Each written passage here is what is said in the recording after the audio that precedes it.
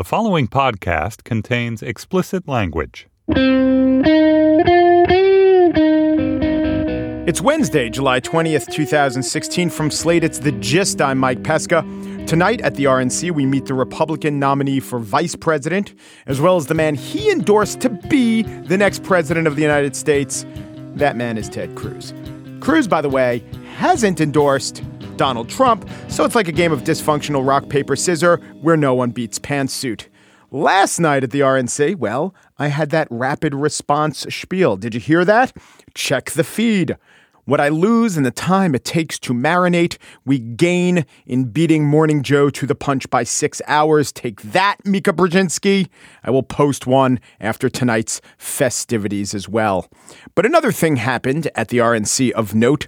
The Republican Party admitted it was wrong, that they were the authors of the economic instability of the late aughties. Here's how it worked. Tucked away, one line of the Republican platform was the sentence saying that Republicans are now in favor of the reinstatement of the Glass-Steagall Act. Wow, they have never said as much before. They don't do anything in Congress that indicates they want Glass-Steagall back, but apparently they want Glass-Steagall back. It's right there in the platform. In other words, they were wrong. Glass-Steagall, that was the Depression-era law which separated commercial banks, investment banks, and insurance companies. It was repealed in 1999 by a law named the Graham-Leach-Bliley Act. Those were three Republican members of Congress, and this act passed in the Senate with a vote of 53 Republicans wanting to do away with Glass-Steagall and 44 Democrats wanting to keep Glass-Steagall. There was one Democrat who voted with the Republicans. He was Fritz Hollings, Democrat of South Carolina. Yes, kids, there were Democrats of South Carolina back then. Now the House passed it. More Democrats joined them. Bill Clinton signed the bill. But make no mistake, this was a Republican-driven anti-regulatory idea. And now, in wanting it back, the Republicans are saying they were wrong. By the way, this is not genuine. They just want to pretend to offer an alternative to the current regulations, Dodd-Frank, which actually do something, unlike Glass-Steagall, which is old and really not applicable to modern times. And if you did try to apply it, you'd have more trouble and more headaches than solutions. Anyway, it is nice to hear someone admit they made a mistake, a major, major blunder, especially when that someone is not the in-house writer for the Trump family. They say the pen is mightier than the sword, and Meredith MacGyver fell on both of them when she took the hit for the Melania Trump plagiarism debacle.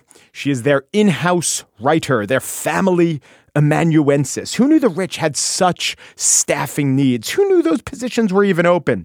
We'll have to rethink all our Agatha Christie stories. The butler did it. The cook did it. No, the family writer did it. It was Agatha herself throwing suspicion on the butler. At least that is how I now read the great novel Murder on the Orient Express, written by Melania Trump. On the show today, well, I already spieled. You heard that this morning, but there is so much going on in the world. Where to put it?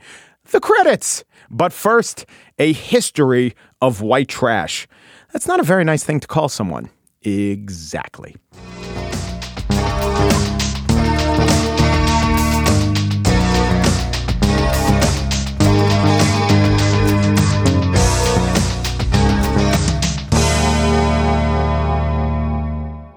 There are over 90,000 people missing at any time, and over 500,000 are reported missing every year. And that's just in the United States. I'm Mike Morford. And I'm Jess Betancourt. And in our podcast, Missing Persons, we discuss cases of people who have gone missing under mysterious circumstances. And we're joined in each episode by guests who are either related to the missing person, investigating their disappearance, or advocating for answers in the case. Missing Persons is available everywhere you listen to podcasts, and there are dozens of episodes to binge on right now. Subscribe today so you don't miss an episode.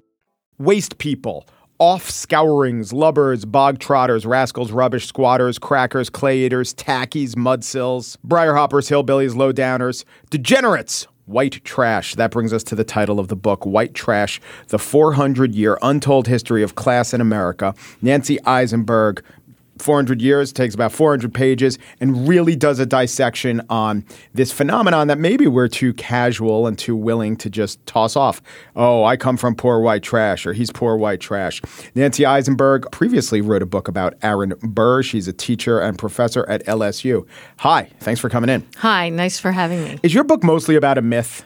Well, it does two things. One is to challenge certain myths. And we have a whole host of myths. One is the idea that we're an exceptional people, that at the time of the American Revolution, we broke away from the class system, and that we guarantee a certain level of social mobility that wasn't possible in old Europe.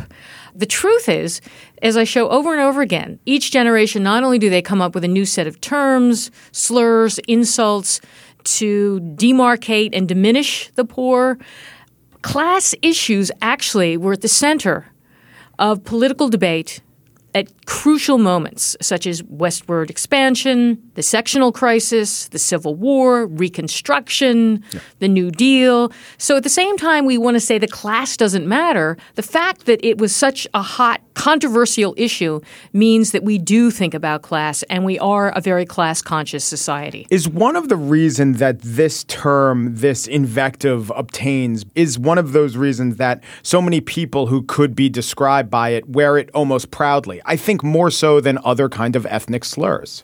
It's really mixed, and that's what's interesting about it. There are moments when it appeals to a more populist rhetoric. I talk about Andrew Jackson and how he was associated with coming from cracker country, the southern back country, and this idea of the common man. Even though he was a rich slave owner, Yes. Not just a slave owner, plantations and the richest man in Tennessee. You bring it up to I didn't know this, but in his primary campaigns, Jimmy Carter was doing the same thing, wearing the cloak of the common man.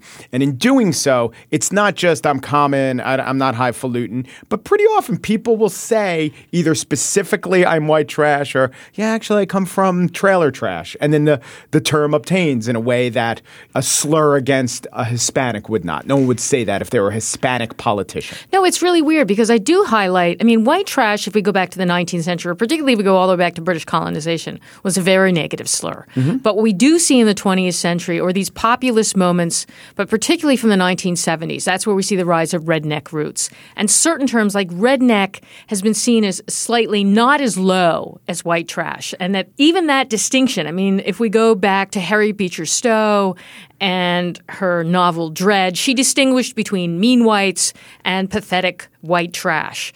The idea that there's a distinction there is important, but also the idea that in the 70s, suddenly Americans were desperate to find an authentic identity. We had the desire to look back on the Jewish ghetto. We had a desire to Alex Haley's roots. So suddenly white trash or redneck roots was also something that was going to be rediscovered in the hills of Appalachia. Right. And as black is beautiful became a phrase, and as, Jewish people were discovering their roots and maybe stopping the trend of changing the names and dropping the its or the wits from the ends of their names, white people, poor Southern white people, maybe even not so poor, they needed something to identify with. Because what's whiteness? It's Nazism or supremacy or nothingness in America, which is a consequence of a lot of things. One of the things is that you're a majority, but it's easier to say I'm a redneck, that's identity, than I'm a white person. What I found really unusual, this term that began in the 70s called upscale rednecks. And this is the idea about social mobility. And I love this phrase, we like the ghetto when it's something you look back on, like if it's in the past, if it's distant. So if you've actually experienced social mobility, then you can romanticize and your you say, roots. I don't forget where I came from, but past tense. Came from. But then you can, at the same time, it doesn't mean that people who have risen up the ladder are more empathetic or sympathetic to the poor. And also, what is so weird about the 70s and 80s, to even turn it into what I call a leisure identity, this idea that we can all be a redneck, we put on the blue jeans as Jimmy Carter did, we wear the Bubba cap as Trump does, but it's very convenient because you can wear it and you can take it off when you don't want to have that identity, which when it comes to class is not true. Well, don't all ethnic groups have this? Well-off middle class or upper middle class black kids in the suburbs, wearing the garb of gangsta rap. In fact, many gangsta rappers themselves doing that. And I think it is part of this desire to be authentic. Because what happens, even though middle-class assimilation means you have to fit in and that you appropriate the identity of being middle class, and we think of that as bland, we think of that as boring. So the idea of being authentic means you want to find something that somehow makes you more interesting. Or as I talk about Elvis, Elvis is such an amazing example because he was the first really pop star who made the idea of being white trash cool. And he was called a hillbilly cat, so it was perfect. He borrowed his musical forms from African-American music, but then he was also associated with the hillbilly. Born in a sharecropper's shack from Mississippi. In America, the Irish were once reviled and then they rose. The Germans were once reviled. The Catholics, we scarcely even remember. Almost no parts of our society feel this. Why do the people that are sometimes called white trash, are they immune from this rise in fortunes? Part of the reason this category, I think, has been reshaped and been dominant is this recognition that we do have a portion of the population that has been poor and that we can't have a middle class without a lower class. But also, I think what I try to highlight is that this comes out of our rural past. Mm-hmm. It's reminding us, and as I say over and over again, it's from the British past, how do we measure class identity? Where you live, your home. The poor, they lived in shacks, they lived in shebangs, they lived in trailers. So that's a marker. The status of your children, the health of your children. Are they heirs? Can you pass on anything to your children? The poor? No, you can't. The other thing is the bodily measures of class. The same way we think about race and skin color. What was amazing is that by the 1840s, white trash are turned into these clinical subjects where what's always emphasized is the tallow yellow color of their skin. The children are decided as old before their time, wrinkled, dwarfed. Well, they were malnourished, probably. Right. They were suffering from pellagra, but no one then knew that, pellagra and hookworm. But that idea that we know the poor by looking at them. And I think that's still true today. No matter, yes, we don't have men in suits and ties and women in high heels and fancy hats, but still the importance of how class is worn and is measured by both social breeding and behavior, the way you talk, your education, the way you dress. So you say white trash largely are not a ethnic group, but there are some scholars who say it's largely the Scotch-Irish. Jim Webb, former senator, wrote books about this, and the history of many of the people of Appalachia or the people of the Carolinas are from these specific areas in England. But that's not as true as it is when we talk about Germans. The problem with that, there was a historian who made that claim and tied it to crackers, and it's just not true because this is why I spend a lot of time analyzing what these words mean, where do they come from. The word cracker is so fascinating because it comes from an English slur for crack-brained, which means idle-headed. And therefore, and I found an old husbandry manual going all the way back to the 1500s where it says, 20 crackers is worth one haymaker. So it's not an ethnic identity. It's associated with being lazy, being idle, not being productive. Or another term that was popular in the 1700s and 1800s was the term louse cracker, which means you're lice-ridden. So this is not an ethnic identity. The scholar who focused on ethnic identity focused more on the idea that they were loud and noisy and boasting. But that, again, is not something restricted to the Scotch-Irish. What's so funny is the scholar who promoted that was writing right at the same time in the 70s and the 80s when people wanted to embrace an ethnic identity and make it not about class.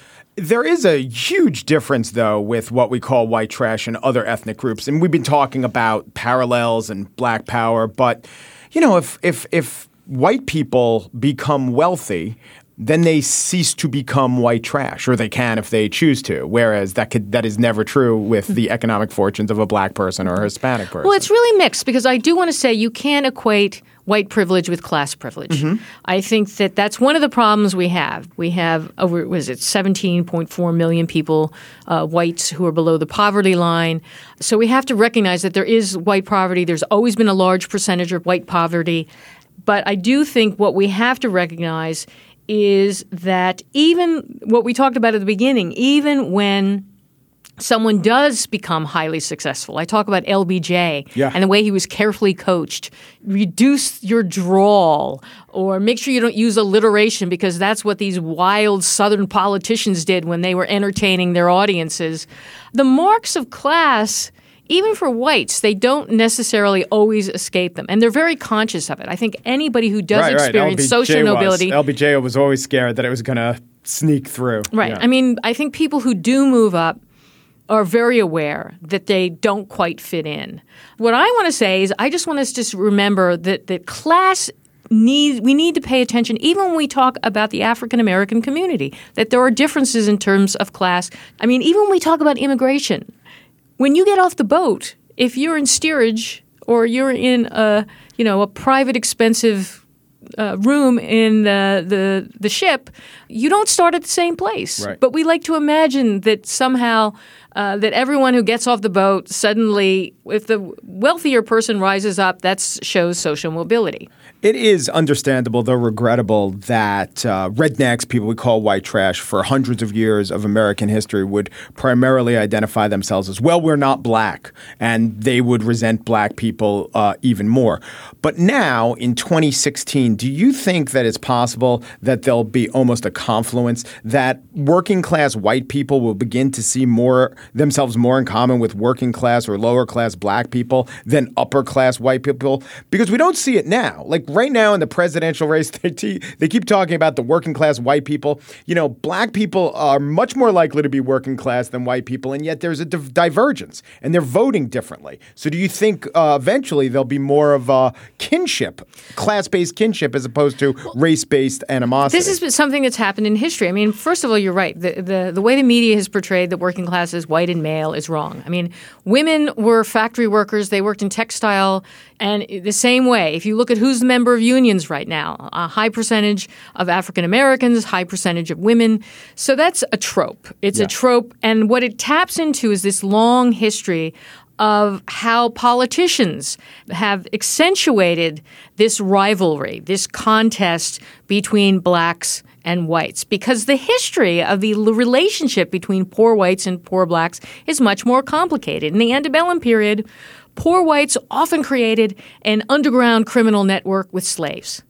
By the 1930s, for example, poor whites and blacks often lived right next to each other, and they did have social relationships. I mean, one of the things historians have written about is the populist movement, where there was an attempt for poor whites and free blacks, hardworking blacks in the late 19th century to align their interests and talk about class. And what happened? There was this extreme backlash, an effort to undermine the movement, and it's always difficult. It's a difficult thing where for the elite, it is clearly in their best interest to pit the poor against each other. And this is something other historians have talked about, even in the North, this idea that you don't want class revolution. I mean, this is what I write that was one of the major fears of the Confederacy. All right, one more strain of questions. I started reading your book the day the Supreme Court came down with its decision in Fisher, affirmative action. Do you think there should be a class-based component to affirmative action, if indeed you think affirmative action at all should continue?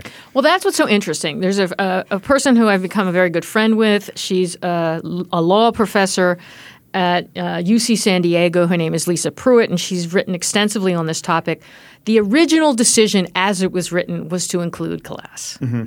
And I think it raises and she's done all the research to document how difficult it is for people coming from the lower class, working class, to not only just get into college, but to stay there. And this is why we have to take into account when we look at the Ivy League, who are in the Ivy Leagues. It is children principally of upper middle elite classes. Not only do we have to rethink the question of affirmative action, but we have to realize I think class should be a component, because even if you're going to talk about granting assistance to poor blacks, we have to take class into account. Well, it sounds like you think that the idea of privilege, which has gained a lot of credence, is a useful one. It should just be expanded to include class. But there are a lot of people who say when you do that, you water down what we're talking about privilege. Like you're necessarily hurting black people if you start injecting a class discussion into it. Well, I'm not sure. I think it's really complicated, and that's why I suggest everyone go look at Lisa Pruitt's article. Mm-hmm. But I do think this is that zero-sum game again. The assumption that if you start thinking about class, that will detract from extending those privileges to African Americans and other minorities, and that's the problem. I think when we assume that there's only a limited amount of resources, and if we make that shift, that idea that it undermines what has been accomplished so far. And that's why I think it's complicated. But I think we have to realize that class is a factor in shaping privilege in a really significant way in our country. Nancy Isenberg, author of White Trash, the 400-year untold history of class in America. They're 2-4 untold because she wrote the book. Thank you, Nancy. Thank you. Somebody help me get out of Louisiana. Just help me get to Houston town. There are people there who care a little about me and I won't let the poor boy down.